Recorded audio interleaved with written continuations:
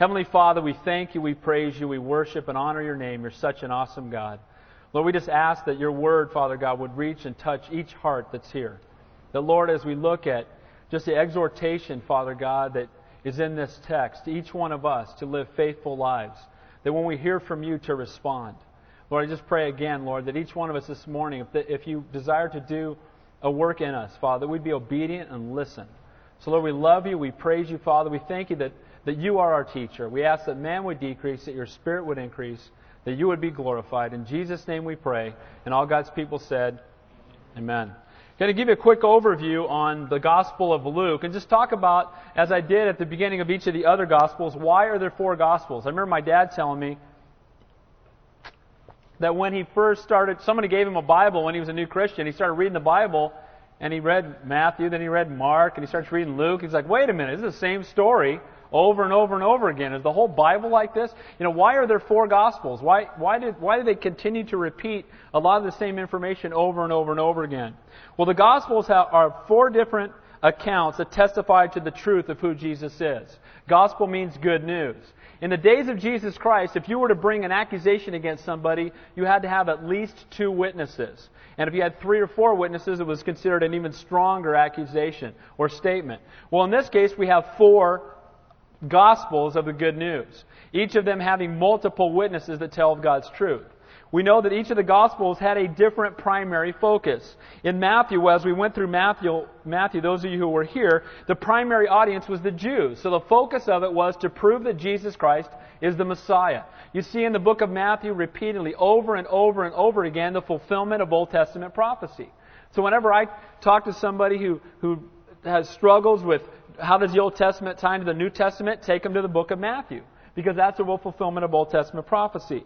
In the book of Mark, as we just looked at, the primary audience was the Romans. The emphasis there was on the fact that Jesus Christ is the suffering servant, that He came to earth to suffer and die that we might have eternal life.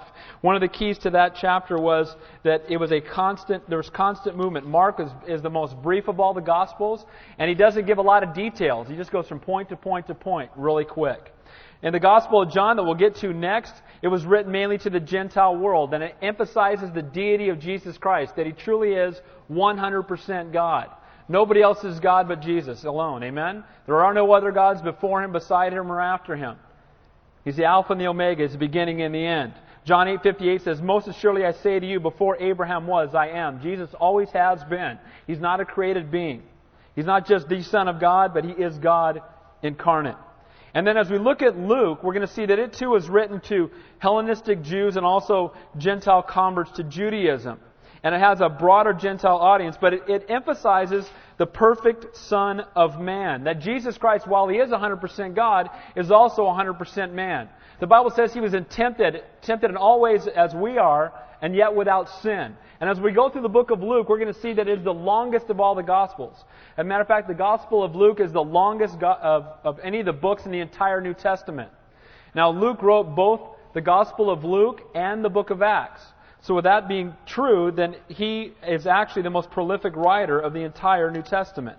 And the number of verses that he wrote is actually greater than the number of verses that Paul wrote. Now, we're going to see as we go through the Gospel of Luke that Luke, the author, was a physician. Most likely he was a Gentile. He was extremely skilled in Greek. It says there that he was a companion of Paul, so a lot of we see that he spent time with Paul. He had also met many of the apostles. We know from the Gospels and also from the book of Acts that he had a relationship with Philip. And we're going to see as we go through the text that Luke was not actually an eyewitness to these accounts. What he does is he speaks to the apostles and others who walk with Jesus Christ. Now, some people will say, well, wait a minute, then that means that these are just the opinions of men. Let me tell you something, that everything written in the Word of God is divinely written by the Holy Spirit. Amen? It's from God. God uses men to write it down. And you might say, well, why didn't God just write it? Well, He certainly could have. But why doesn't God just open up the sky today and tell everybody that they need to be born again? Because God chooses to use men. And it's a total blessing. And we're going to talk about that this morning. And we're going to see that Luke was a really awesome guy. Luke was imprisoned with Paul for several years. And we see that Luke is a guy that continued to walk with God even when things got difficult. Tradition states that he was from Antioch, that he remained unmarried, and he died at the age of 84. And again, not a direct person who walked and saw the things of Jesus Christ, but things that were given to him, as we'll see in the first few verses this morning. One of the things we see about Luke is he writes with a great deal of compassion. And as a doctor, you'll notice that he puts greater emphasis on the crucifixion because he talks about the medical things that happened to Christ. He gets more in detail to what crucifixion is all about. That's why quite often when people look at the crucifixion, they go to the Gospel of Luke. Luke also shows the universality of the Christian message. He talks about Christianity being for the Jews, being for the Samaritans, who were half Jew and half Gentile, being for the poor, being for the rich, being for the respected, being for the reviled, being for criminals, and being for the religious. So there'll be 4 sections as we go through Luke. The first section that we'll begin looking at this morning is the introduction of the Son of Man. Then the second section we'll see is the ministry of the Son of Man. We'll see Jesus demonstrate His authority over demons, over disease, over nature, over the effects of sin, over tradition and all men. His ministry we'll see will include preaching, healing, and the discipling of others. Then we'll move on and we'll see the rejection of the Son of Man, the intense opposition that increases as people have hatred toward Him. He comes to die that we might have life, and people have hatred toward Him. And then finally we'll see the crucifixion and the resurrection of the Son of Man. That Jesus, being 100% God, truly is 100% man. We'll see His betrayal in the garden. We'll see the religious and the civil trials that He goes through. And you know what? The compassionate Son of Man came to live among sinners, to love them, to help them, and to die for them. So this morning, let's begin in verse 1. And what we're going to look at this morning first is the purpose and the method of Luke's Gospel. Then we're going to look in the next couple of weeks at 2 different reactions to good news being reported to people. This morning we're going to look at Zacharias, who is the father of John the Baptist, and we'll see how he responds in faithlessness. And then next week we're going to look at a young woman by the name of Mary, and how she responds to good news with faithfulness. And you know what? It's going to be an example to each one of us as believers that God has a calling upon each one of our lives, and how do we respond to God's calling upon our lives. So let's begin by looking at the purpose and the method of Luke's Gospel. Verse 1.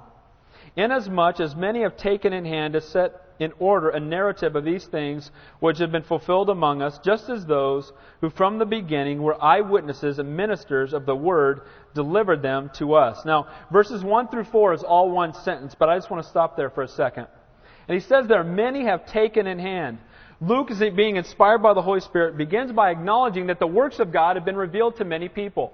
And this is the point I was talking about a moment ago, that he went and he sought out and he spoke to others who God had ministered to, who Jesus Christ had ministered to. I also believe that he's talking about the Gospels of Matthew and Mark, which most believe were written before the Gospel of Luke. And he's saying many others God has revealed truth to. And he's writing this letter to Theophilus. We're going to look at that in just a moment. And as he's writing him a letter, he's letting him know there are other things that are absolutely true that you may have already read, but I'm going to give you a very clear and more detailed message. And that's exactly what Luke does. He says to set in order. Again, he's going to narrate the ministry of Christ in an authoritative and logical and factual order. You'll notice the Gospel of Luke is not 100%. It's much more chronological than the other Gospels. Some of the Gospels are arranged by topic, but this is very chronological, beginning even before the birth of Jesus Christ. You know, how many of you have ever seen that movie, Jesus, that they send out all over the world? It's taken only from the Gospel of Luke. They use no other Gospels. They use just Luke because Luke has the greatest amount of detail, and we'll see that as we go through it. It says that these things that have been fulfilled among us during the time that He was on the earth, He had seen these things happen. You know, who's a greater person to reveal to us the works of Jesus Christ than someone that lived during His time? He could go and talk to people that were there. He could go talk to the woman at the well if he wanted to, right? I mean, he could go talk to the apostles. He could be there and people that saw Him after He'd been risen from the dead. And that's exactly what Luke had done. Verse 2 says, again, just as those who from the beginning were eyewitnesses and ministers to us of the Word delivered them to us. Verse 3, it seemed good to me also, having had perfect understanding of all these things from the very first, to write to you an orderly account, most excellent Theophilus. Now, having perfect understanding, and that word there in the original language means to have traced out carefully.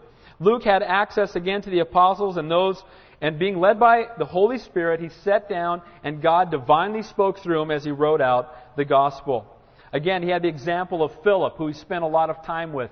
He had the examples of others who were eyewitness accounts to what Jesus Christ had done. It says here, from the very first, that word could also be from above. While Luke was both diligent and faithful in gathering his information and sources, again, the Gospel of Luke is not the opinion of Luke, but is Almighty God speaking through a man who wrote it all down.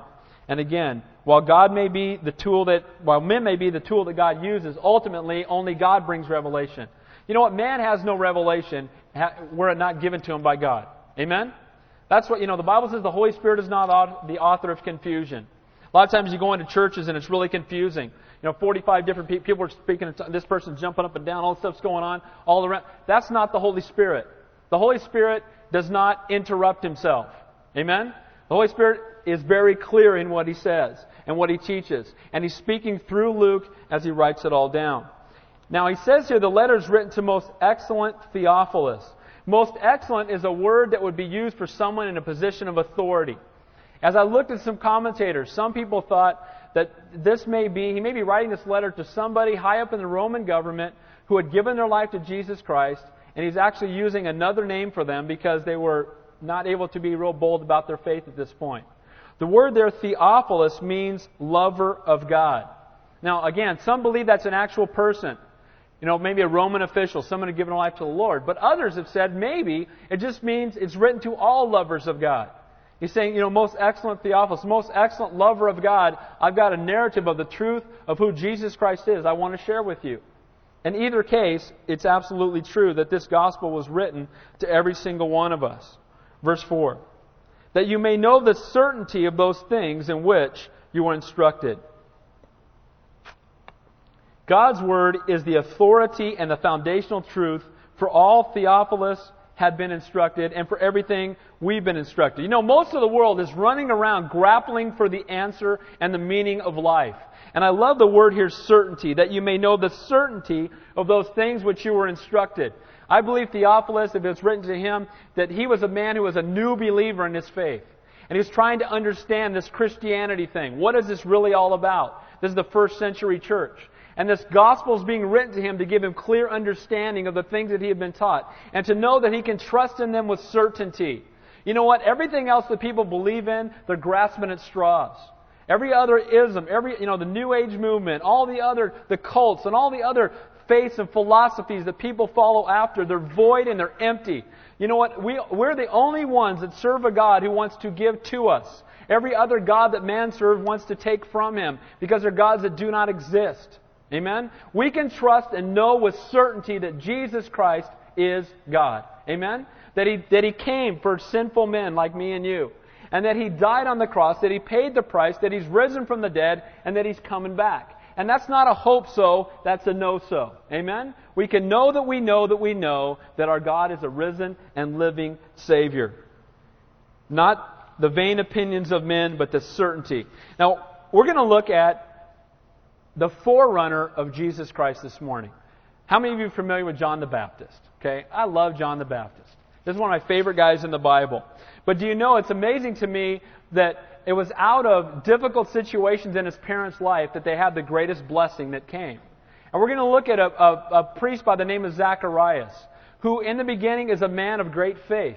But we're going to see that he goes from a man of faithfulness to a man of fear. Then he goes from a man of fear to a man of faithlessness. And we're going to see this happen, and it can happen in the lives of each one of us. He's walking with God, but very quickly he gets detoured. And very quickly he has disbelief. Now I want to set up the time for you. This was a very dark time in Israel. The people had heard from no prophetic word for over 400 years. Since the end of Malachi, there had been no prophetic word for 400 years. And people had turned their back away from God. Israel had become godless. Their king was a man by the name of Herod, who most of you have heard of. And Herod was a very ungodly tyrant. A man who had 9 wives and executed one just for no reason, to keep everybody in line. But you know what's awesome? No matter how dark the day may be, no matter how dark a place we may live in, there are always those who are faithful to God who are called to be salt and light. Well, Zacharias was such a man. He was a faithful man of the priesthood. And we're going to take a look at Zacharias. Let's begin in verse 5. It says, this was in the days of Herod, the king of Judea, a certain priest named Zacharias of the division of Abijah. His wife was the daughter of Aaron, and her name was Elizabeth. Now, Aaron was obviously the priestly line. And so Elizabeth came from a priestly line, and so did Zacharias. So they both were raised in godly homes, and both of them were serving and honoring the Lord. It says there, verse 6, and they were both righteous before God, walking in all the commandments and ordinances of the Lord, blameless. Now, it says there, he was faithful. Zacharias' name means Jehovah has remembered. Elizabeth's name means God is my oath. So this is a godly couple who are raised in a godly home, who are being faithful and diligent to serve God in the midst of a dark generation. These are some pretty neat people. You say, praise the Lord. And you know what? May we be the same way, because we do live in, again, it's Santa Cruz, which means Holy Cross, and my prayer is every morning and every evening and every afternoon that God will bring revival to this county, and that God would begin in my own heart first and foremost, and He'd begin in your hearts. And you know what? God can certainly do a work here. But this place is pretty dark right now. But just as Zacharias and Elizabeth were lights in the midst of darkness, so too should we be lights in the midst of a very dark county. And so in spite of the godlessness around them, they were faithful to obey the Word of God and to live blamelessly. Verse 7. But they had no child, because Elizabeth was barren, and they were both well advanced in their years. So in those days, if you did not have a child, it was a sign of, well, basically you were a reproach. People would give you grief. In some cases, they believed it was a sign of divine disfavor, that God somehow must not care for you because you don't have any children. And so this was very difficult. Can you imagine you're walking with God, you're serving God, you're honoring God. No doubt this is something they're praying about probably every single day. We're so desperate to have children. And you know, some of you may be able to relate to that. Before Lynette and I had Ashley, we lost our first child, and after that, they told us it would be extremely difficult for us to have children. And we went several years just praying, and we were considering adoption. But you know what? God is the one who opens and closes the womb in His perfect time. Amen? According to His perfect will. And He is the great physician. And He can do anything He wants to. Aren't you glad? Amen? And you know what? The doctors were wrong. God's always right. Doctors can be wrong quite often, but the Lord never is. And you know, they were praying, and you know, I have an idea. It says here, because they were advanced in years, they may have gotten to the point where they'd given up. You know, it says they're well advanced in years, and I believe that they had given up, because we're going to see his response when he finds out that his wife is going to have a child. It's going to be unbelief. And so in the midst of this difficulty, these godly people there's sorrow, because they haven't had children. But little did they know that God would answer their prayers and give them not a priest, but a prophet. That their son would be the answer to 400 years of waiting. And he would come in God's perfect timing, and he would be the forerunner of the Messiah, Jesus Christ, God made manifest in the flesh. What an awesome thing, amen? And what a blessing that it is. But yet they had been waiting their entire lives, no children, but God knew all along. You know, some of you right now, you may be praying for things in your life, and you may feel like you've been waiting a long, long time. And maybe you have, from a worldly perspective. But know that God's timing is always perfect. Amen? And when it happens, it'll be for His ultimate glory. And that's what we'll see here with John the Baptist. So we're going to see him move from faith to fear. Look beginning in verse 8. So it was that while he was serving as priest before God in the order of his division, according to the custom of the priesthood, his lot fell to him to burn the incense when he went into the temple of the Lord. Now, the priest on duty drew lots to see the ministries they would perform. And Zacharias was chosen to offer the incense in the holy place. Now, understand, this was the most high honor in the lifetime of a priest. These priests were in divisions, and they would only serve in the temple 2 weeks out of the year. And then there were so many of them, and they would draw lots, and they were only allowed one time in their entire life when they were able to enter in through that great veil we've talked about into that most holy place and burn the incense before God. It was only one time in your entire life that you got to do this. And many of the priests, it never happened. So for Zacharias, this was the most holy and awesome moment of his lifetime, that the lot fell to him, And it was his opportunity to go into that most holy place. So once again, we're going to see that God's in control. And God brought him into that most holy place in his perfect timing. And he had an awesome message for Zacharias. So entering in this most holy place was considered entering into that very presence of Almighty God.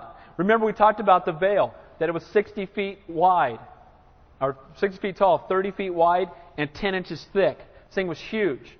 And when the priest would go in, they would tie a rope around him because nobody else was allowed to go in there, or they would be struck down dead. So they would put him in, and then if the guy had a heart attack or something, they had to have a way to drag him back out. So they would tie a rope around him, and they would go in and they would burn incense. And again, incense is a representation of what in the Bible? Who knows? It's prayer.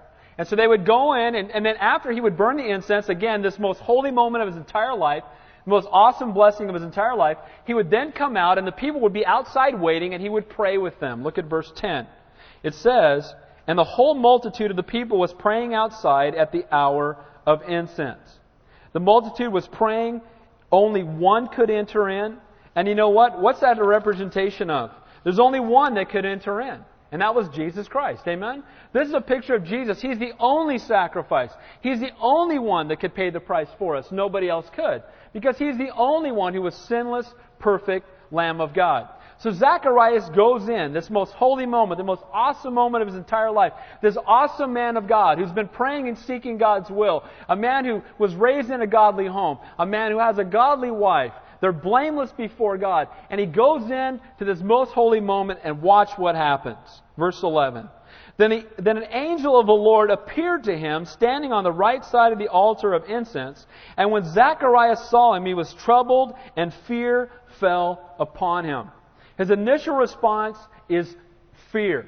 And you know what? I'll be honest with you. I think that's the normal response. If an angel showed up at my house, I think I'd be afraid. How about you? Amen? You know, I mean, somebody starts, you go in there to burn some incense and the angel shows up. Whoa. Now, we're going to see next week that Mary responds the same way initially when the angel shows up to her. She's afraid. But we're going to see that Mary, instead of this fear turning to faithlessness, she soon turns it to faithfulness. But we're going to see here with Zacharias that the angel... Now, let me ask you something. If you're walking with God and then an angel shows up at your house and tells you something, do you think you might be inclined to believe him? Angel shows up at my house and says, "This is what's happened." Oh, yes, Lord, that's it. Okay. I mean, an angel shows up, that's probably about enough of a sign for me. I don't know about you guys, right? And you know Zacharias had been one who'd studied the Word. And you know what? This is the same angel that had appeared to Daniel back in Daniel.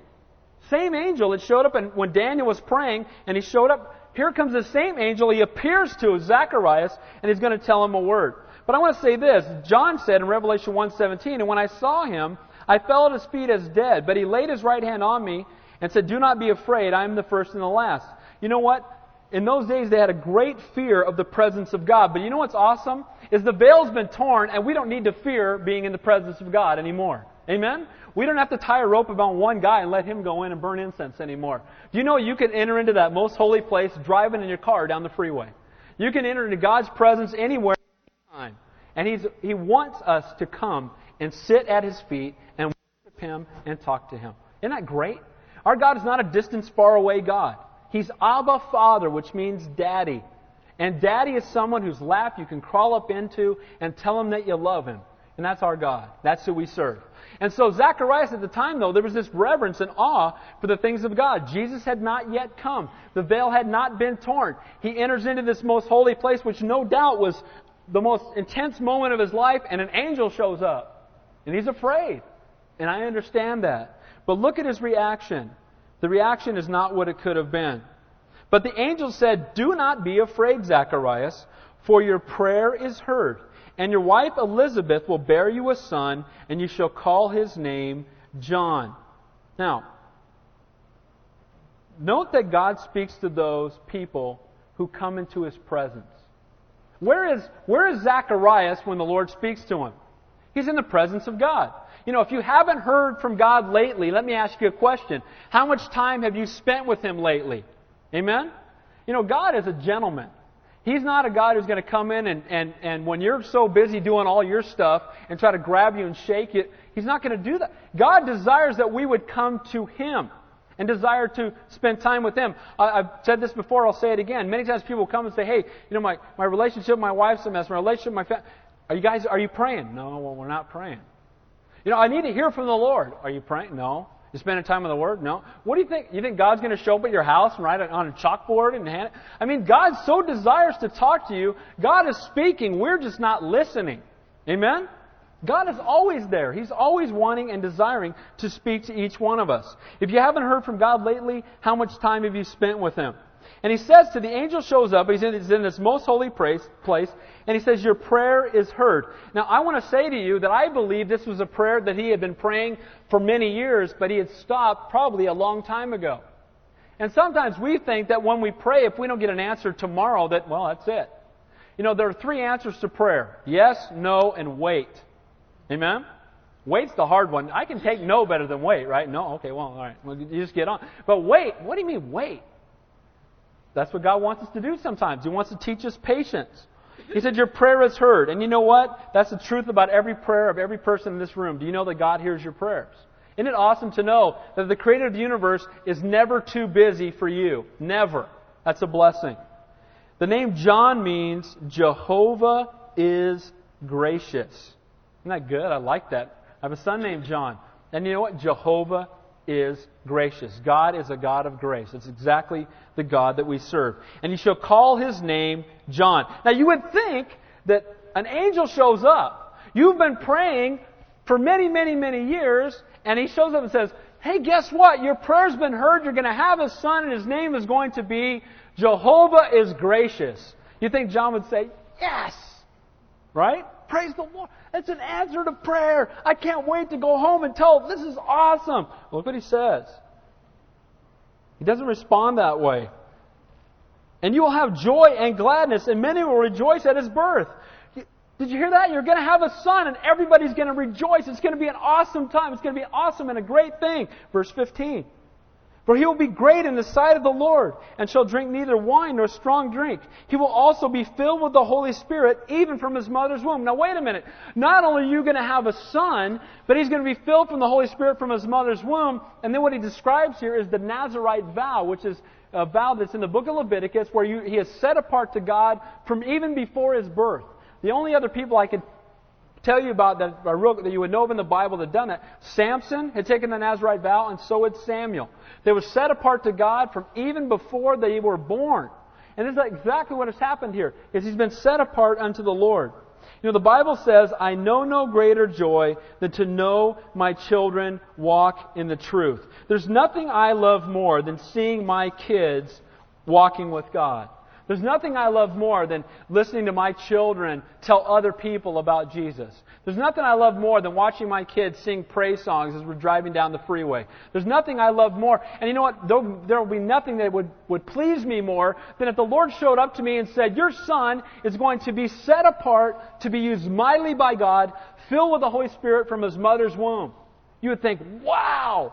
So not only am I getting a son, but he's going to be set apart to God and filled with the Holy Spirit from his mother's womb, and everybody's going to rejoice. This is incredible.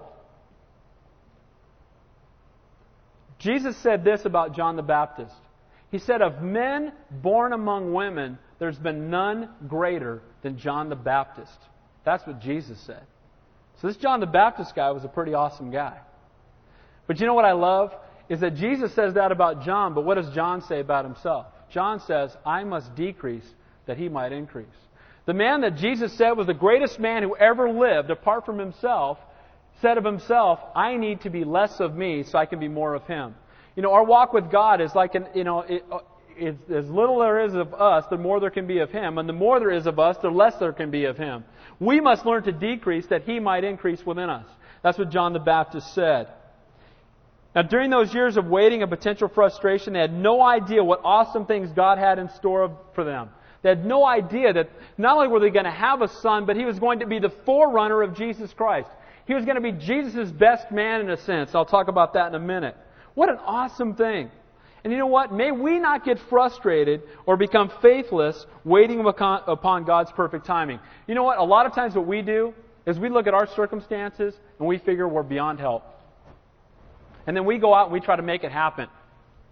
You know, oh man, I want a wife so bad. I got to get married. You know, oh man, you try to make things happen. I want a husband. I got to make this happen. I got to go here. I got to go there. I got to start being seen more. I got to make this happen. I got to knock some walls down. She's kind of a Christian. She went to church one time. That's good. You know, your standards start getting less. You know, we start trying to force things in the hand of God. But you know what? I know there's some people in this room that you waited and God blessed you in an awesome way. And aren't you glad you did? Amen? God has something so good for you down at the end. And sometimes we want to force the hand of God. You know what? God doesn't need my help. He just needs my faithfulness. Desires me to be faithful. Amen? God is a great and an awesome God, and His perfect will come in His perfect timing. Verse 16. And He will turn many of the children of Israel to the Lord their God. Now wait a minute. So not only am I going to have an awesome son, I'm going to have a son, but he's going to be set apart to God. He's going to take the Nazirite vow. He's going to be filled from the Holy Spirit from his mother's womb. And in the midst of this extremely dark generation, he's going to turn people back to God. He should be doing cartwheels. Shouldn't he be excited? Wow! This is so great. What an awesome thing. What an awesome truth. Verse 17, He will also go before him in the spirit and the power of Elijah to turn the hearts of the fathers to the children and the disobedient to the wisdom of the just, to make ready a people prepared for the Lord. Now wait a minute. He's going to go out in the spirit and the power of Elijah. Malachi, chapter 4, verses 5 and 6 says this. Behold, I will send you Elijah the prophet before the coming and great dreadful day of the Lord. And He will turn the hearts of the fathers to the children, and the hearts of the children to the fathers. Now, isn't that interesting that those are the last words of the Old Testament? For 400 years, they've been waiting for another prophet. The angel shows up. Do you think Zacharias knew the Old Testament? He's the priest. He better know it, right? It's like some Christians don't know the Bible, but he should know what the Old Testament said. They've been waiting for 400 years for a prophet, and guess what? There's a prophet coming. He's going to be your son.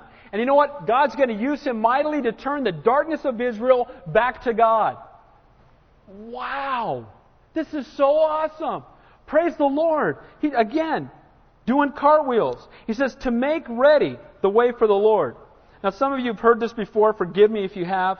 But I'm going to share with you real quickly what I call the Jewish marriage analogy. In the days of the Jews, when they got married, it was very formal. What they would do is the parents would arrange the marriage. I'm having a 13-year-old daughter, I'm kind of for that, you know. But they would arrange the marriage, and what would happen is that the fathers would agree, and then they would be betrothed. And from the point of betrothal, the groom-to-be would give the bride-to-be a gift, which would be a down payment or a sign that we are betrothed together. And then after he had given her a gift, he would then go away and prepare a house for them to live in. And she would wait for him. And he would stay there, and when he thought the house was ready, he would call his father. His father would come in and inspect it, and his father would say, okay, the house is ready, go get your bride. Now the bride was to be made ready, which means she would have her bridesmaids typically sleeping in her house or nearby, and she'd have her wedding gown and her gown on the door, you know, and she'd make sure there was plenty of land. She didn't know if he was coming by day or coming by night. She had to be ready for any moment. And it says that the best man would run into town in front of him and say, he's coming!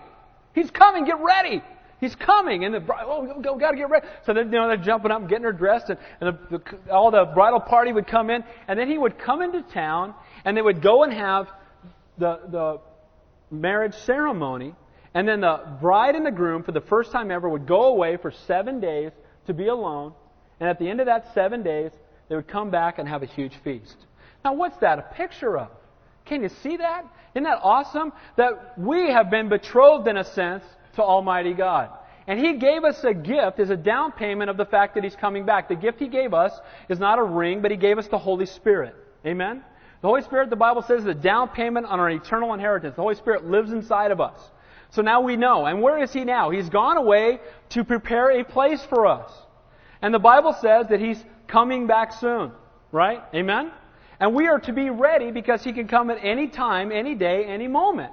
And when He comes back, we're going to go away and be with Him not for 7 days, but for 7 years which is during the time they will have the great tribulation on earth. Then we will come back and rule and reign with Him on earth for 1,000 years. Amen? Now, He's saying here that John the Baptist is the best man of Jesus. He is going to come into town before Jesus shows up and say, He's coming! Your son is going to be the best man for the Messiah. Oh, I would be like, this is awesome! This is so awesome! You'd think he'd be excited. Hey, my son plays for the 49ers. No, my son is going to be the forerunner of the Messiah. He's going to be filled with the Holy Spirit. He's going to turn the wicked people of Israel back to God. This is incredible. Let's watch what happens. That his fear is going to turn into faithlessness. Look how he responds, beginning in verse 18.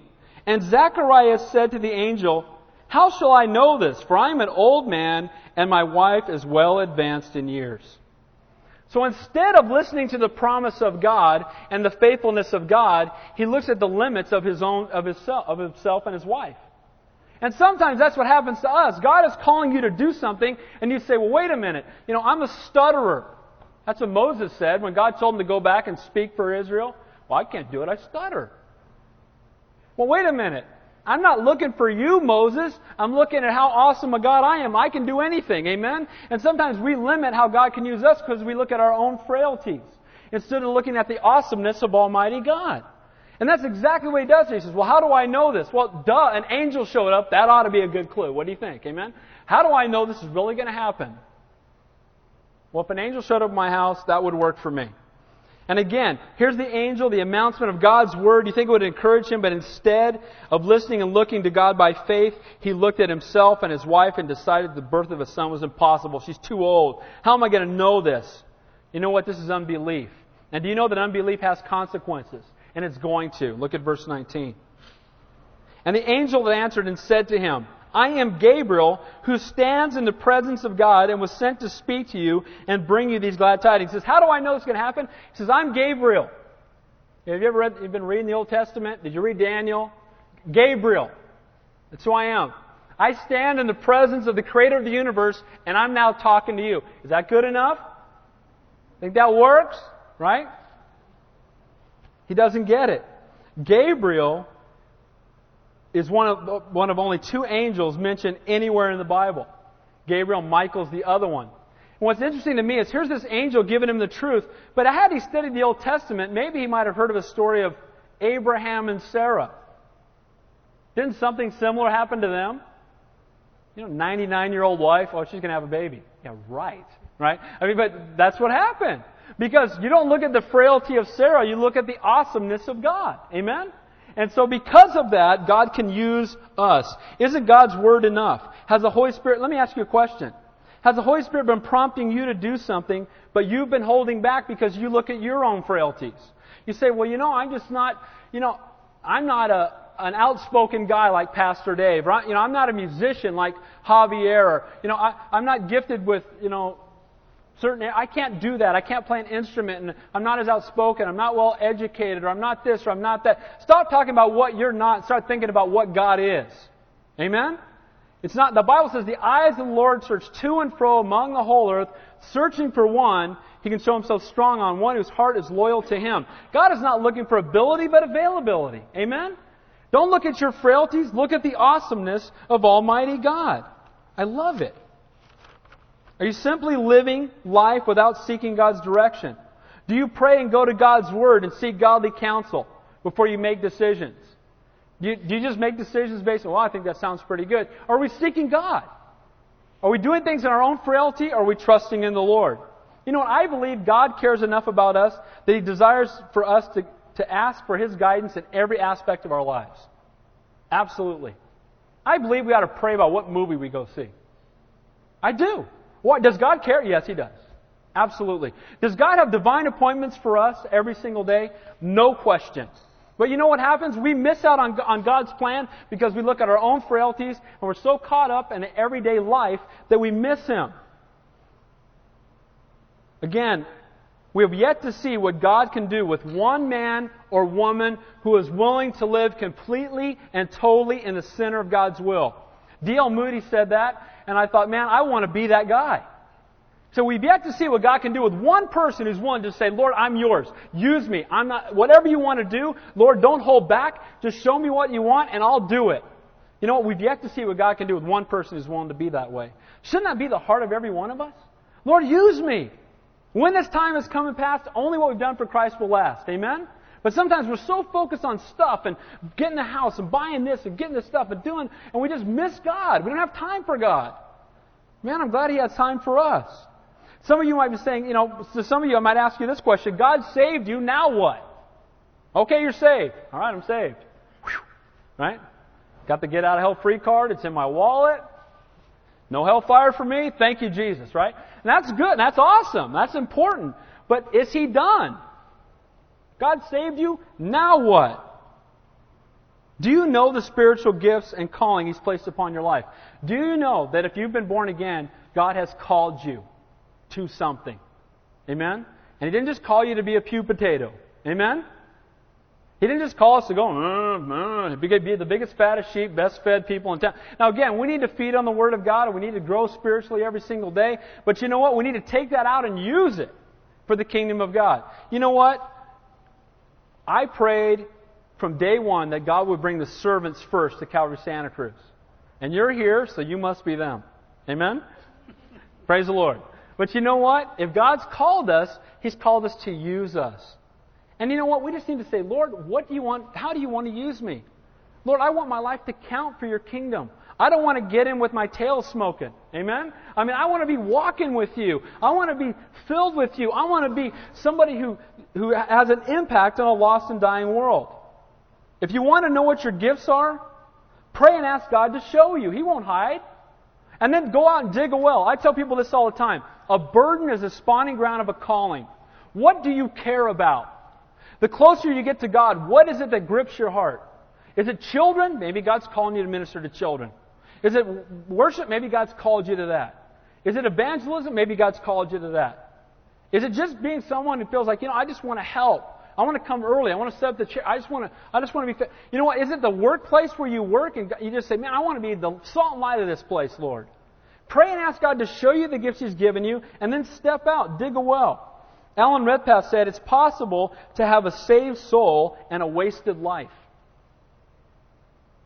I don't know if I totally agree with that, but I do believe that there are many that when they get to heaven, that there will be no grieving in heaven. But you know what? I know that every one of us will wish we had done more for the kingdom of God. Amen? Nobody's going to get there and go, man, I did too much for the Lord. Should have skied more. You know what I mean? We're not going to do that. And I missed that Super Bowl. Went to church instead. What was that all about? We're not going to do that when we get to heaven. We're not going to say, I wish I'd done less. But you know what? It's not too late because we can begin now to do more. Verse 19. And the angel answered and said, I am Gabriel. Gabriel's name means strong man of God. I was sent to you from the presence of God. What more do you need? What more do you need me to tell you? Verse 20. But behold, you will be mute and not able to speak until the day these things take place, because you did not believe my words, which will be fulfilled in their own time. God's word happens in God's time. And what's interesting to me is, what happened to Zacharias because he didn't believe? Because his faith went to fear, and his fear went to faithlessness. What happened to Zacharias? His ministry ended. What's he supposed to do in just a few seconds after this? He's supposed to walk out and minister to all the crowd of people that are gathered around, and he's supposed to lead them in prayer. Can you do that if you're deaf and dumb?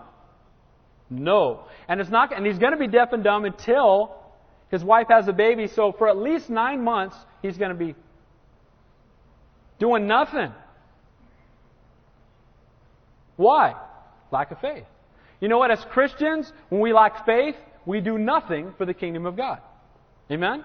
It's exactly what happened to Zacharias. Because of his faithlessness, because of his fear, he became faithless. Verse 21. And the people waited for Zacharias and marveled that he lingered so long in the temple. Usually they go in and they're like, what is he doing in there? But when he came out, he could not speak to them. And they perceived that he had seen a vision in the temple, for he beckoned to them and remained speechless. Can you imagine after seeing this angel, you come out and you might have a few things you would like to say? And he gets out there and they're like, what? And he's got 9 months of that. Why? Because he didn't believe the Word of God. He didn't believe what God told him. He didn't trust that God could use him that way. He thought, well, I'm too old. Well, I'm not equipped. Don't let the enemy tell you that same lie. You're not too old.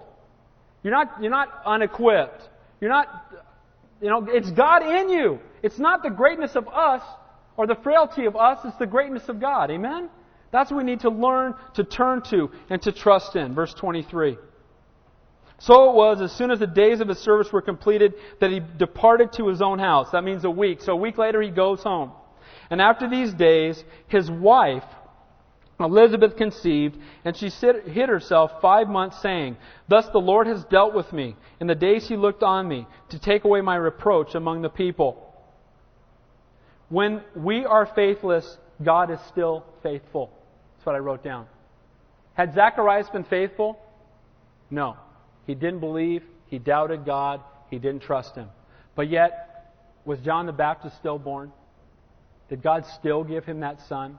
Did he still turn the people of Israel back to God? Was he still filled with the Holy Spirit from his mother's womb? You know what? All those things, God's perfect plan, we can't keep it from happening. But we can either be an active part of it, or we can miss it altogether. Amen? And you know what? May we be people who are an active part of what God wants to do in Santa Cruz County. Amen? May we not be ashamed. May we not look at our own frailties. May we not think that, no, Lord, I can't possibly be used by you. She hid herself for 5 months, probably in an act of devotion to God and out of gratitude. But it says there that she praised God because the reproach. Childlessness carried a reproach in her culture where blessings were tied to birthrights and family lines. It carried a social stigma that could be extremely humiliating. But now, not only was she to have a son, but he would be a prophet and the forerunner of the coming Messiah. She went from someone who was a reproach to men to somebody who was used mightily by God. What an awesome thing. And you know what? Every one of us can be that same way. Amen? So in conclusion, Zacharias started well. He was faithful in the midst of a dark and godless generation. But he allowed fear and unbelief to rob him of God's perfect calling upon his life. Instead of looking to God by faith, he looked at himself and his wife and decided that the birth of a son was impossible and said, well, God doesn't know what He's talking about. His faithlessness left him speechless and completely ineffective for ministry. But praise God, in spite of it all, when we are faithless again, He is faithful. Let me ask you guys a question. I want you to think about this for a minute. We're done in the Bible, so you can shut it if you want. Let me ask you a question. I want you to examine your own hearts. I asked myself this as I was studying at 2 o'clock in the morning last night. Is there more that God wants to do with you? Is there more? Does God have a greater plan? Is there more that He has in store for your life? Is there more things He wants to do with you that He's not doing right now? Are you being faithful to the call that God has placed upon your life? Not some of it, but are you being faithful to all of it? Let me tell you right now, I'm not talking at you, I'm speaking with you because I'm examining my own heart. Is there more that God wants to do with me? Absolutely. Am I being totally faithful to all that God's called me to do? I know I'm not. I know there's more that God wants to do with me. Has either fear or the business of day-to-day life left you ineffective? Have you become deaf and dumb in your walk with God because you're so focused on other things that you've missed the call that He has upon your life? If you know there's more that God wants to do with you, or if you haven't been spending enough time with Him, and you know that you should, and you want to hear His voice more clearer, and if you don't know what your gifts or calling are, or you want to know, Lord, I know You want to do more with me, Lord, and I don't know what it is. Lord, I know it's fear in my own life. Lord, I even know what the calling is in my life, but I've been afraid because I just don't feel like I'm equipped enough. If that's you this morning, I want you to do this right now. I want you to stand up with me that I might pray for you. If there's anybody here who says, I know God wants to do more with my life, and I want prayer that God would give me strength and direction and wisdom for my life, I'm standing myself. If you want to, I want you to stand. I just want to pray with you and pray for you right now. Is there anybody here at all? God bless you guys. Let's pray. Heavenly Father, I thank You and I praise You, Lord, that it's not our frailty, but it's Your awesomeness that works wonders in this world. It's not how great we are, how talented we are, how gifted we are, but how great You are. And Lord, I just pray that You would look down from heaven, Lord, and You see everybody who's standing here this morning. And Father, we each desire, Lord, to be used more effectively by You. Lord, we desire that You would take the gifts that You've given us And Lord, that you would make them manifest to some. Some who are standing here don't know what their gifts are. I pray that you would show them to them. Those who know what their gifts are, Lord, and they've been afraid for whatever reason, I pray that you would strengthen them and encourage them to know that it's you that's working through them. And Father, I just pray, Lord, for Holy Spirit boldness in each life. I pray, Lord, that for a fresh pouring of your Holy Spirit. I pray, Lord, you give us a spiritual perspective, that we, again, would not be overcome by our frailties, but we would be realizing the faithfulness of Almighty God. So, Lord, we love you and we praise you, Lord. We just ask you to do an awesome work in each life that's represented here. Begin in their marriages, begin in their families and in their homes. Help them to be effective in the workplace. And just show them, Lord, the work you want to do in their lives, in my life as well. Lord, we love you, we praise you. We worship and honor your name. You are such an awesome God. In Jesus' name we pray. And all God's people said, amen. Let's remain standing and close the worship song.